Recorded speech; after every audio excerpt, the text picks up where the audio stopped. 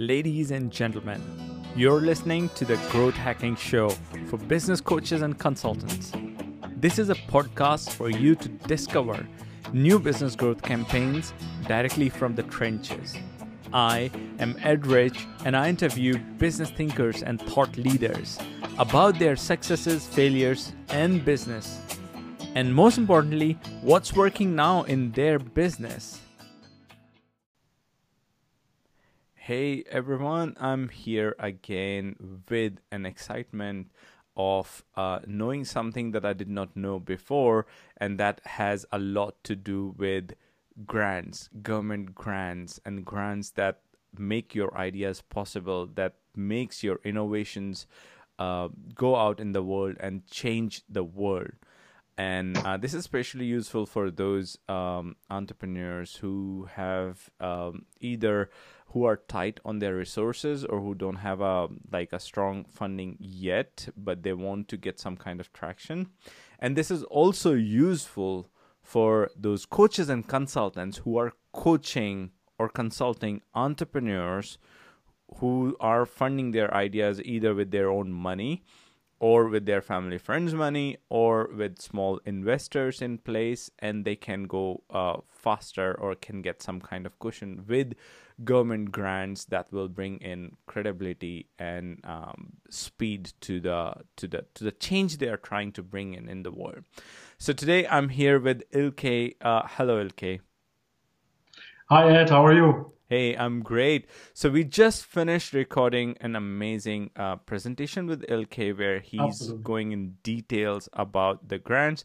But before you get an opportunity to go and see that presentation, I think it's an amazing idea if I let Ilkay introduce himself to us. So Ilkay, tell us about yourself. Thanks, Ed, first of all, for having me on your podcast. So the first time I've met you on LinkedIn, it totally resonated with me because you're also helping SMEs with their growth desire. And I found that really fantastic what you are building up here with your platform for the members. So my name is Ilkay Ozkisaoglu. I'm a business-to-business development strategist. I entered the let's say the challenge of being a solopreneur 3 years ago, to be precise, November 2015, after being 25 years in heavy industries in different positions. The last one was a sales director and vice general manager of a large, medium-sized company here in northern Bavaria. And my dream was always to be a freelance and to share my knowledge and help innovation-driven companies or innovation-driven people also. And this is how I'm now acting on my LinkedIn and on the market with my business innovation coaching and business development consulting. That's amazing. So we talk about innovation a lot. I think it will help if we dig a little bit deeper and define what we mean by innovation here. Innovation, Ed, many people understand innovation as, or mix it up with invention, to my observation. Let's take the example of SpaceX, Elon Musk's venture that brings passengers up into outer space and brings them back. SpaceX is certainly full of inventions because you want to get the people safely up and safely back to their original port. And it is certainly not so easy from the oxygen levels and the environment in the plane, the way the angle of attack, which we know now from the Boeing 737 MAX. These are all different things that have to be reinvented. And I'm not particularly talking about those inventions. I'm talking more about combining probably existing practices, even best available practices, in a way that is in an innovative approach in solving a problem and creating a different kind of value, better value ideally to end users. So that's my understanding of innovation. I do, of course, appreciate there are several different ways to define innovation, depending on the market you are working, the community you are in. So innovation is certainly not a neatly described and defined word, but for me, innovation is, yes, something that is combined in a way to provide new value and new ideas. I remember that your credo talks about innovation and disruption. What is it? Yeah, I was invited just recently to a keynote, and the friend who invited me said, "What is a quote I can put on our leaflet?" And believe me, Ed, until that time, I never thought about a neatly written quote, but I've developed one, and I'm also happy it resonated with you. That is, the innovation is the only power that disrupts the way we live, learn, and work. So in this quote, I've packed living, learning, and working, innovation, and what we haven't so far discussed is disruption. Yeah, I want to shift the people's thinking, their minds, and with shifting it, help to live better, learn better, work better. Anything we do, also as an SME, and I hope that a lot of SME owners are listening to this. This will serve society, your innovation. And I would encourage any SME owner to work on their innovation and get it spread out there as long as it fulfills the dream of people to live better, learn better, or work better. What do you mean by disruption, by the way?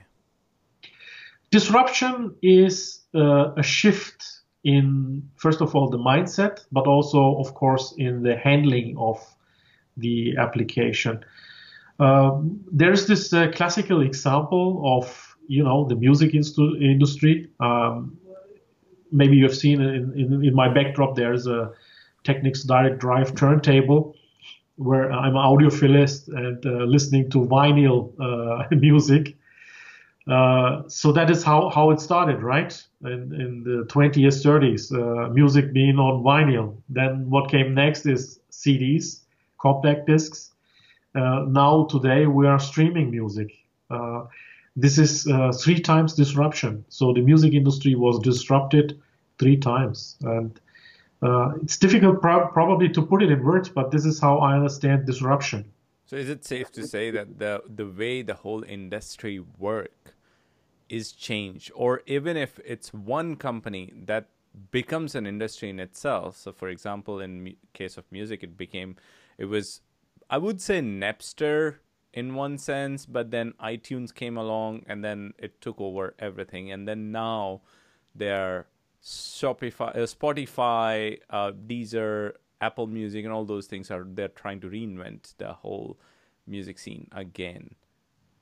Absolutely, absolutely. So within even Napster and Spotify and Deezer, you are seeing disruptions in the way they're handling the plans, the abos they are selling. Yeah, this is how I understand disruption. Of course, there are different degrees of disruptions. One is a slight disruption and one is a major one. But what you also see is sometimes, and that is probably also the ideal situation, the disruption doesn't necessarily replace the older technology. You still have compact discs, you still have vinyl. I'm listening now vinyl alongside music streaming, but both have different functions. The vinyl is at home enjoying, and the music streaming is on the car when I'm traveling, for example. So Yeah. yes, you are disrupting, but and you are changing behaviors, but this is comfortable. This is something you can, add to your lifestyle. Yeah, so I have something personal to ask, which is going a little bit off track from the No problem. disruption and innovation and all of these, because it keeps bugging me in my head. Like I need to know. You mentioned that you are passionate about the freelancing side, basically the lifestyle freelancing. And you always wanted to work as freelancer, but if I look at your profile, you have a stack of degrees, really high level, big degrees on your back. So why is, instead of going for companies and corporates and higher like climbing the ladder there, you chose, or it was your dream to become a freelancer? What was the motivation behind? Good question, and I'm frequently asked this question by several of your colleagues. Yeah, and it is difficult to explain that shortly. First of all, Ed, it was not an easy decision. Yeah, after 25 years in industry, in a respectful position, in a market where you're known. Now suddenly, as a prime major, I'm 40. I was 45 at that time. Now 48. Um, it was not an easy decision to do so. But in Germany, we have to work until 67. So I still have 20 years to go. And there was a point where I was just reflecting. There were several triggers, and I was reflecting on my career. And I said, okay, the career is going well, but something is missing here. I don't know. Most of you guys, you probably know Maslow's needs pyramid. Yeah. So you are now coming in the career in a corporate 9 to 5 job. I don't know whether you can relate to that. You're coming to the point where you are appreciated, you earn money, you got all the perks you want, and you got a good reputation, but you're always somehow under the direction, under some certain rules, and you cannot break out those rules. And first and foremost, you have always to consider, let's say, the competitive advantage, the environment your employer is working in. You cannot break out. You have to stay within that frame. Now, inside me, there is the wish that I have accumulated so much knowledge. Now you say I have these degrees. Yes, I did my MBA at the Open University through blended learning, and I did a Master of Science in International Management at the Open University, and I did also the Master of Research at the University of Liverpool. So I'm really UK related with my higher education. And of course, you accumulate a lot of academic knowledge. And don't get me wrong, I have read a lot of nonsense also during this academic education, or not, maybe nonsense is not fair, maybe say something that is not relevant to my industrial background. But I've taken what is relevant to my background and merged it with my practice, and I'm seeing there is a great possibility to educate people and collaborate with them and co-create a way that they are more successful.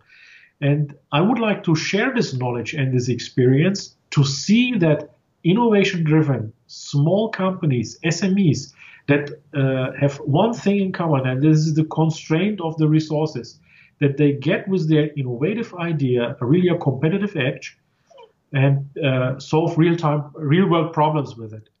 And if you come back to the question, the idea of being a freelance was planted probably already at times when I was at high school. I was side hustling as a freelancer at that time, and I liked the idea of being self-responsible. But for circumstances, I had to do the classic route in Germany, do a dual training, go to school and go to work. And then I worked my rank up. But with 45, my daughter was grown up. The life was in order. I said, okay, now we got it, disruption. Disruption for myself if I want to self-actualize and reach really the top of the pyramid. And this is, I'm in the process of it. Yeah, that makes so much sense that like going freelancing is a disruption in self reinvention in itself. But absolutely. let me ask you something more. If you are given a magic wand and you can go back in time and change things or live the whole life again, all over again from the beginning, what will you change? For example, you're looking at the degrees and stuff. Is there any other difference in those degrees, or there's a different path that you will take knowing what you know now? So you go back in time but have the same level of understanding of the world that you have today, what would you change? So this is like if you would ask me, what would you tell your own 18-year-old, right? You Yeah, are 18 yeah. years old, and you're It's that telling kind of question. myself what you need to do right now. Right. Very insightful question. I need to do a reflective inquiry on No, that but one. what I would like to know Yeah. is what comes to your mind first. Yeah. The first thing and spontaneous reaction would be do it much earlier. I did my MBA only in 2005, and I started working in 1993. And in 2005, I did the master's degree, and in 2000, I finished the MBA. Funnily, at the time when the financial crisis hit the world, right? Right. So Was it continue easy to get working. job after that? No, I still work in the company as a director at that time, yeah. Okay. And then I did another 2 electives with the Open University in International Finance and Management. That was a great experience. The MBA was the first mindset changer, I would say, and that could have become much more. I should have done that much earlier. So I would advise myself, don't wait. And would you do the same degrees as you did, or will you change anything in there? Look, the MBA of the Open University, which is a quadruple accredited business school, is excellent. It really served my learning style. It was blended learning, flipped class as they call it. Yeah, it was totally free time allocation. We met sometimes in Munich, in Brussels, in Ireland, at some residential schools there, and I've met a lot of fantastic people during the MBA. That for sure I would have done again. Would have I done the MSc in International Finance and Marketing? I would not really advise that. That was just, some people think that the MSc is a bit more specific, more deep, a subject study, whereas the MBA is very generic and in general management. Yeah. But if I look at the general management education of the Open University, for example, you had to have electives, and they were also specific. So I did the marketing in a complex world, for example. That was a very specific one. So the second the MSc was probably not required, I should have jumped directly on the Master of Research. And the Master of Research is 9 modules of the University of Liverpool that prepares you for the Doctorate of Business Administration. But I'm pausing on that one so far, rather looking after my business at this stage. Yeah.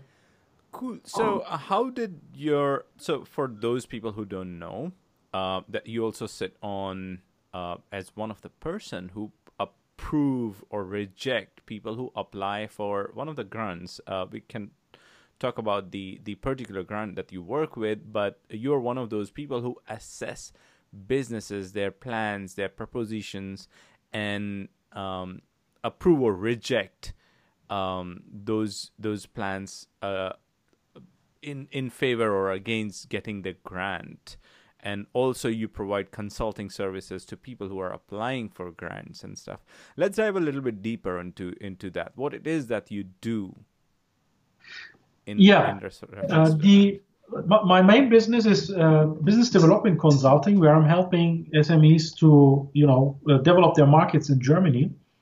And when I started my freelance business, I was at an institution here close by. We are in the metropolitan region of Nuremberg. And they asked me from the Chamber of Commerce to get in touch with Bayern Innovativ, which is Bavaria Innovative. That's an institution. And they said, with your caliber and with your experience, why don't you help the European Union in competently investing the money in SMEs? Because you have to imagine in the European Commission, you got a lot of politicians and lawyers and administrative people that lack the experience on heavy industries, on original equipment manufacturing. And if they get a project, they may not be able to evaluate it realistically. And I said, okay, I can do that. I mean, in the beginning of your freelance status, you can be happy to obtain mandates from anywhere, and that was my initial thinking. And then later on, if my business goes well, maybe this one will be phased out. But actually, it remains really a stable service in my portfolio. So I registered with the EASME, and I was one of 1,600 coaches. And it appeared that within these 1,600 coaches, most of them are from the finance sector, like angel investors. They are from the lean production sector, so helping SMEs to produce lean, or IT sector, software sector. And there are only a few that are really in business development. And that was really my competitive advantage, that I was booked really from day one from SMEs that said, okay, let's have a look in our business development procedures and processes, and let's get up to date there. So the coaching itself was the first step. The evaluation came just recently, this year, on top of it. So I was always a coach, and it was for me as a coach, when I was presented a case, for example, for phase one, you can get a grant of up to 50,000 euros. I was approached from the European Enterprises Network, which is in every major city. I was approached by the key account managers, so-called, whether I'm available for coaching. But then I was presented a case, and it meant, please go and coach this company. Or are you available for coaching this company is the first question. And 90% of the time I am available, so I'm saying yes. I read through the documents, and I say, okay, I have an idea. Make a Skype meeting, talk to the owner. We just fix the topics we want to be covered in the coaching, and off we go. But at that time, I didn't really understand who is actually selecting that coach. Why is he being awarded with, a grant of 50,000 euro, or in phase two up to 2 million euros? One of my coaches has built up a plant in Slovakia, a textile plant that was 8 million euros, and out of that 8 million euros, 2 million was granted by the European Commission. So this is serious money. And I didn't understand. I just took my job, my job was to coach. And beginning of this year, I had the possibility to register in other tools. And you have to know that you cannot be an evaluator and a coach at the same time. That is excluded. That's not possible. So you have to either evaluate or coach or give finance services or something else. This is strict rules. So, but I wanted to know how this evaluation works, and I was then invited, and this is where my Master of Research came handy into evaluating projects. And you say rejection and passing and scoring. For me, it's very, very difficult to reject a project. And out of the projects that I have evaluated so far, I have rejected only once out of maybe a dozen projects that were presented to me. Usually they are quite reasonable and quite well described, but they're also at varying degrees.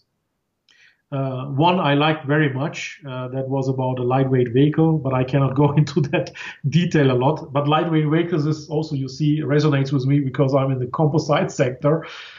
So I was chosen for the right project to evaluate it. So the one I had to reject. When they apply for such grants, they should cross their fingers and wish that you evaluate them. Yes. So the one I rejected was really below standards, and if our audience has the time, please listen to how the evaluation takes place in the bonus area of ED. And this is the basic requirements we are giving there. And if you don't meet those or cannot answer those questions, you better don't apply for a grant. Those questions are essential. They have to be answered. And if they're not answered, it's for an evaluator very, very difficult to pass it or give it a score that has a possibility to pass this project. So, guys, once more, if you don't know what we are talking about, we have recorded a session with just with a PowerPoint presentation explaining the whole process of evaluation of a grant application and stuff like that. So if you're interested in grant, definitely go and check it out. It's inside the toolkit area that you will find on our website. Right now it's booksmind.com. And you'll find the link to get the toolkit for free. And this session is inside the toolkit waiting for you. Now, coming back to the topic we are discussing right now. So let's talk a little bit about who should apply for these grants and what are these grants, why these grants exist, and what is the process of application? Yeah, starting with the who should apply. In my view, good. So we begin with the name of the grant we are talking about. The grant name is European Innovation Council that we are talking about today, Ed. And you were asking who should apply for this. Basically, it's open for any company that is an SME, has an innovation, is resident in the EU, all EU member states, plus Switzerland, Turkey, and Israel. Now, don't ask me why Israel is included in that, but apparently there are, ties that would like to be covered by the European Innovation Council. And I'm assuming UK is included. Yeah, UK is included, of course. Yeah, UK is a major contributor to this scheme, and regardless what happens in the future, it will continue to do so. So anyone who has an SME, who has an innovation, and it is seldom it's a one-person company. Typically, it's a team of people, a small company, but it can be, as I said, an institute, also larger companies that can apply for these grants. And there are phase 1, it's up to 50,000 euros. And phase 2, it can be anything up to 2 million euros. So can people with no previous companies can also apply if they have some ideas? Or, for example, yes. Can startups apply? Yeah, a startup, for sure. A startup is an ideal client. Okay. I mean, you are going through several evaluation stages. And it's not that the evaluator in the end decides who is going to get a grant or not. The evaluator gives only let's say an expert comment on the project, where he believes, based on the criteria that are fixed and transparent for everyone, this has a high score, mid score, or let's say underscore. The decision who gets a grant or not is up to the EASME and the consortium within the EASME. There's a decision-making unit, I would say, that decides then on this. Of course, not everyone who applies gets a grant, but the likelihood of, if you have an innovation that really disrupts, has value, and you fulfill these criteria is high. So what kind of things are we talking about? Are we talking about those breakthrough ideas that are funded by venture capitalists and angel investors, or also the ideas that are not typically funded by these? For example, service innovations or other brick and mortar businesses? Yeah, very good question. I've seen so far, I was not involved in them, but I've seen so far that also services are, of course, service factories, I would call them. On the blueprint, at least, there are service factories are also, let's say, supported. What is a service factory? A service factory, something that comes into my mind is a company that services across Europe. Let's say you have just an example, you have a canteen in your factory, and Sodexo, I think, is the name. This would be a service factory for me. They have a standardized service in different chemical factories where you can rent them. Now, this is not an innovation concept. What I've seen is there was some artificial intelligence projects that had this in the mind in the medical sector. I cannot go much deeper into that, but they were thinking about services for hospitals and doctors to help them through artificial intelligence. And that, for me, would be a service factory because you have, I don't know, 1 million hospitals maybe in all over Europe. And you could set up artificial intelligence in every hospital. Right. Okay. The likelihood of getting a grant is high, and that I wanted to add because the scheme has several billion euros in their hand to really distribute. So we're really talking billions here. So there are not many entrepreneurs who I come across on a daily basis who are thinking of grants, and even if they're like, as you mentioned, I think in your the presentation that we recorded earlier, that there are like 5,000 different grants or more. And how do people select which grant is for them and which grant they have more chances of getting like accepted?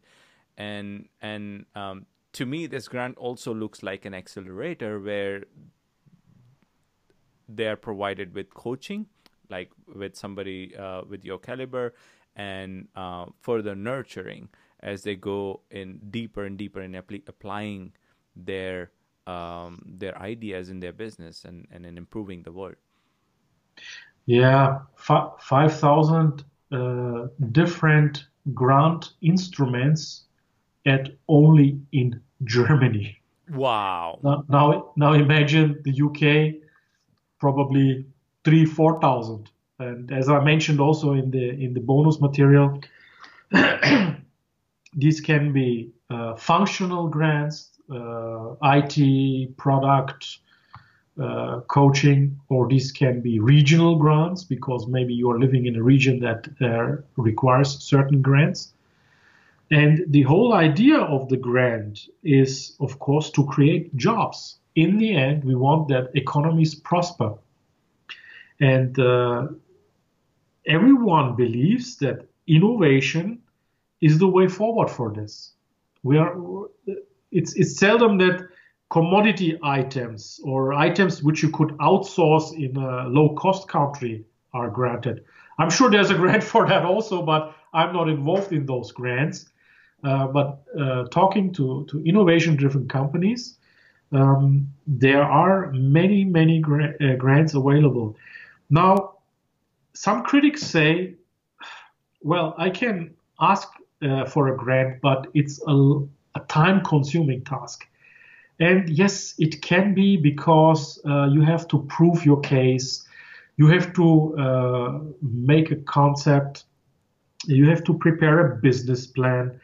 You have to study the market, maybe a focus group survey.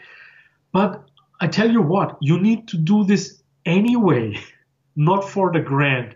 You have to do this to be successful as a company.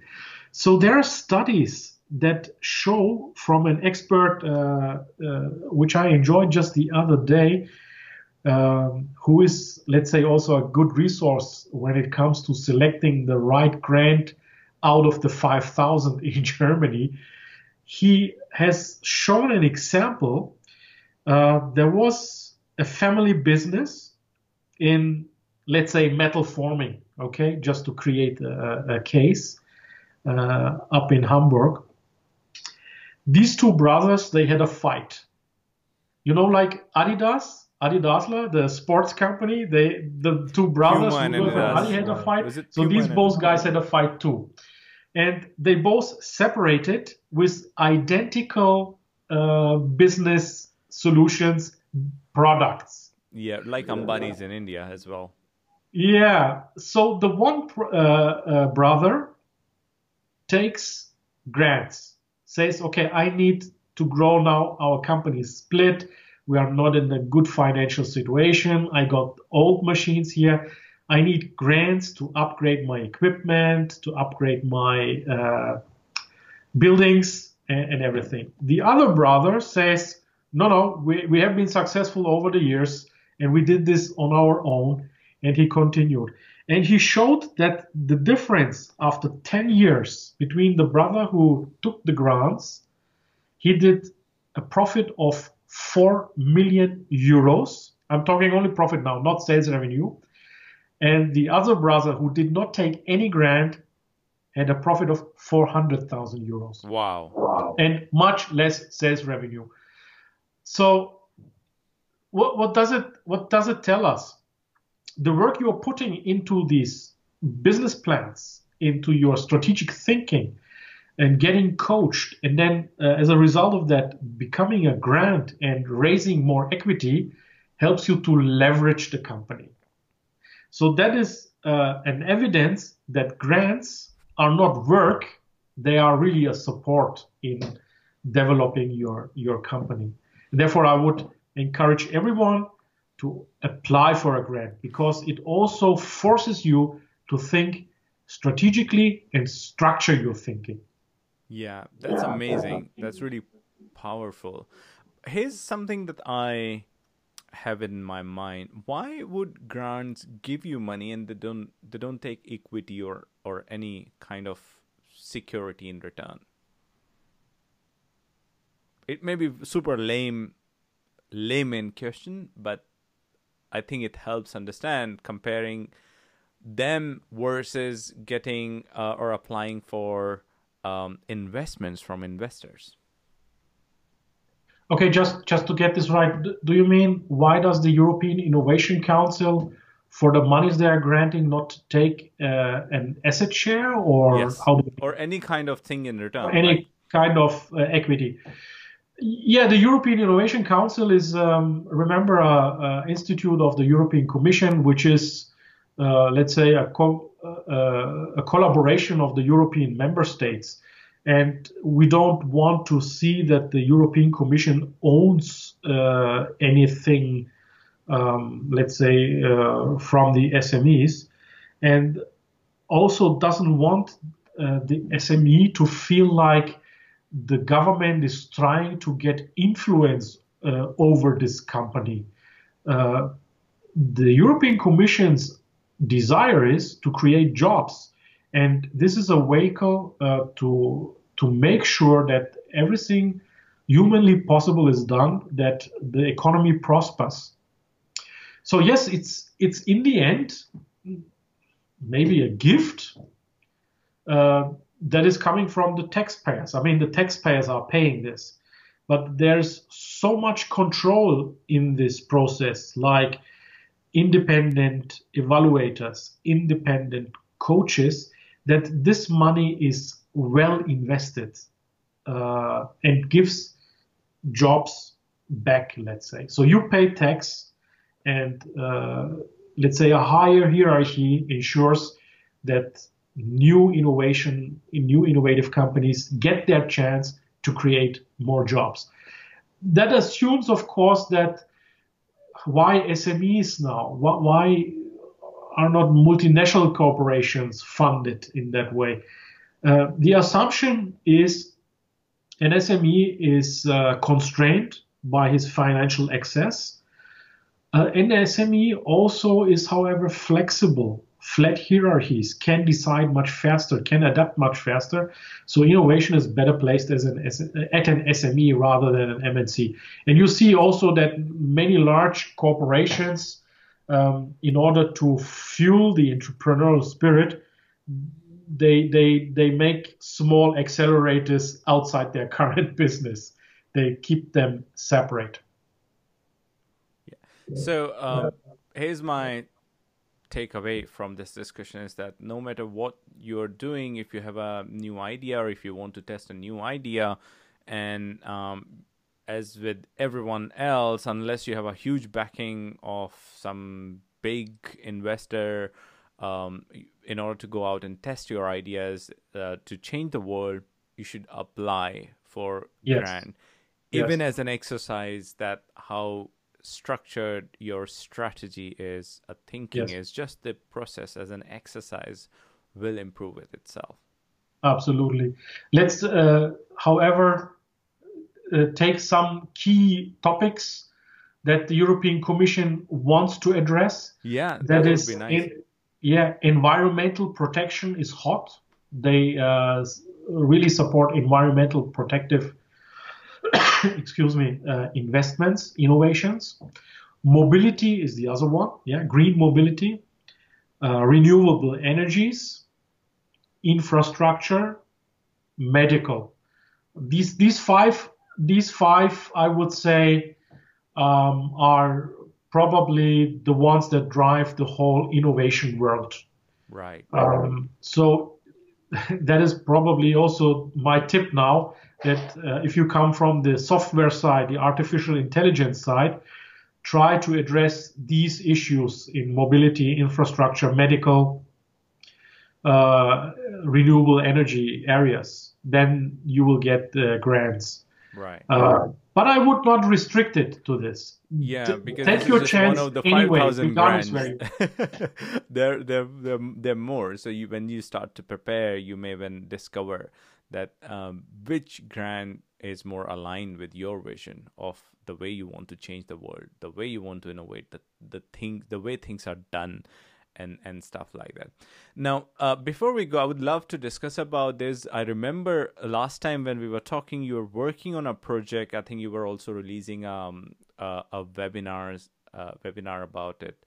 What is it that you're working on in that front? Yeah, thanks, Ed, for reminding me about the webinar that will be soon upcoming. Today, just I spoke with my web designer to set up a micro website on that. Not yet full automized. We will start first with just a webinar. The webinar is, you can take the title from this bonus PowerPoint presentation, Upgrade Your Business to Business Development. And in this webinar, I would like to have SME owners, CSOs, CEOs attending. And what I would like to see and help SMEs is, again, in this innovation-driven world, most mindsetters are in the upstream. Upstream means the procurement, the R&D, the human resources, the operating systems. But your customers, your end users, they don't really, they're not interested in these features. Right. Right. For them, this would be something that comes natural. You have to have a clever purchasing policy, and you have the talents available. The customer wants to see that his problem is solved. And there's this methodology that I have pursued in my career, in the steep career progression I had. We've doubled our sales revenue, over 10 years, from 15 to 30 million euros. And that came because we shifted our mind from the upstream to the downstream. In the downstream, we are looking at how do you come first into the mind of the customer? Right. How do you provide value? How do you create the big picture? By the big picture, I mean, you know things that your customers don't know, no matter what industry you are in. And by the big picture, we want that our customers are made alert about the risks that are expecting them down the line. And within this webinar, I will present the idea of how we can create those tools with a performance class that can be booked separately. So the webinar is the entry point, let's say, to the performance class, where we will go through each of these factors individually. Thanks for raising it, Ed. Yeah, that's interesting. So, where can people find more information about it? It's not yet released, but I will make a LinkedIn video on the whole topic, and the website will be then mentioned in the LinkedIn video or the comments or the post. But it will be attached as a new category under my website www.imbeo.eu/academy. So this is how I will start the first version, micro version of the webinar. But then later on, my dream is, of course, to make this available not only to my LinkedIn community, but also to, let's say, the whole planet. Right. And I'm hoping, of course, with your support to do that and automate this also. Right. So, before we go, where would you like people to get in touch with you? I know you mentioned LinkedIn, and is there any other place, or and if it's LinkedIn, what you would you like people to join, connect with you, or send you a message? Yeah, my LinkedIn profile, it's a premium profile, so you can directly follow me and direct message me. If that for some reason doesn't work, because I don't know how what subscriptions there are available throughout the world on LinkedIn, you can email me at info@imbeo.de. Maybe we can put that also into the comments, and I will make sure that I will come back to you in the shortest possible time. Perfect. So I'm really approachable. Don't worry. I mean, whatever question you have, just approach me, and we will make a plan how I can help you with those. Perfect. Questions. So people who would need, who would love to take some. By the way, do you provide coaching on applying for these grants, or you provide coaching after they get approved in the grants? Yeah, we cannot mix these things up. So I'm only giving coaching services after the grant. The evaluation stage, you can say, is more done back office, Right. not really involved in consulting, coaching, evaluation processes. That has to be done by the let's say evaluation provider like InnoWide or Eurostar. Yeah. So what else can people seek help from you? So coaching is one on business innovation coaching related to business development. Okay. Then I'm open to And if I'm not clients. wrong, this business development doesn't mean sales. It means developing your business, right? Yeah, developing the business, positioning your product from the branding, researching the market, identifying the decision-making unit at key accounts. That is the first part. We are looking at the different touch points where you create value in the downstream. Then we study the market based on the customer profile you have identified, your ideal customer. Yeah, and then of course we can enter into a business development agreement where we are approaching the clients. Ideally, we have. I have a large network of clients. Yeah, and there's something we did not cover much deeper. That you have a huge background in running decently large companies as the head director of companies, and if I'm not wrong, CEO as well. At some time I was an expat CEO, in South Africa. Right. Yeah. So it's got huge experience of all those things that people would need help with.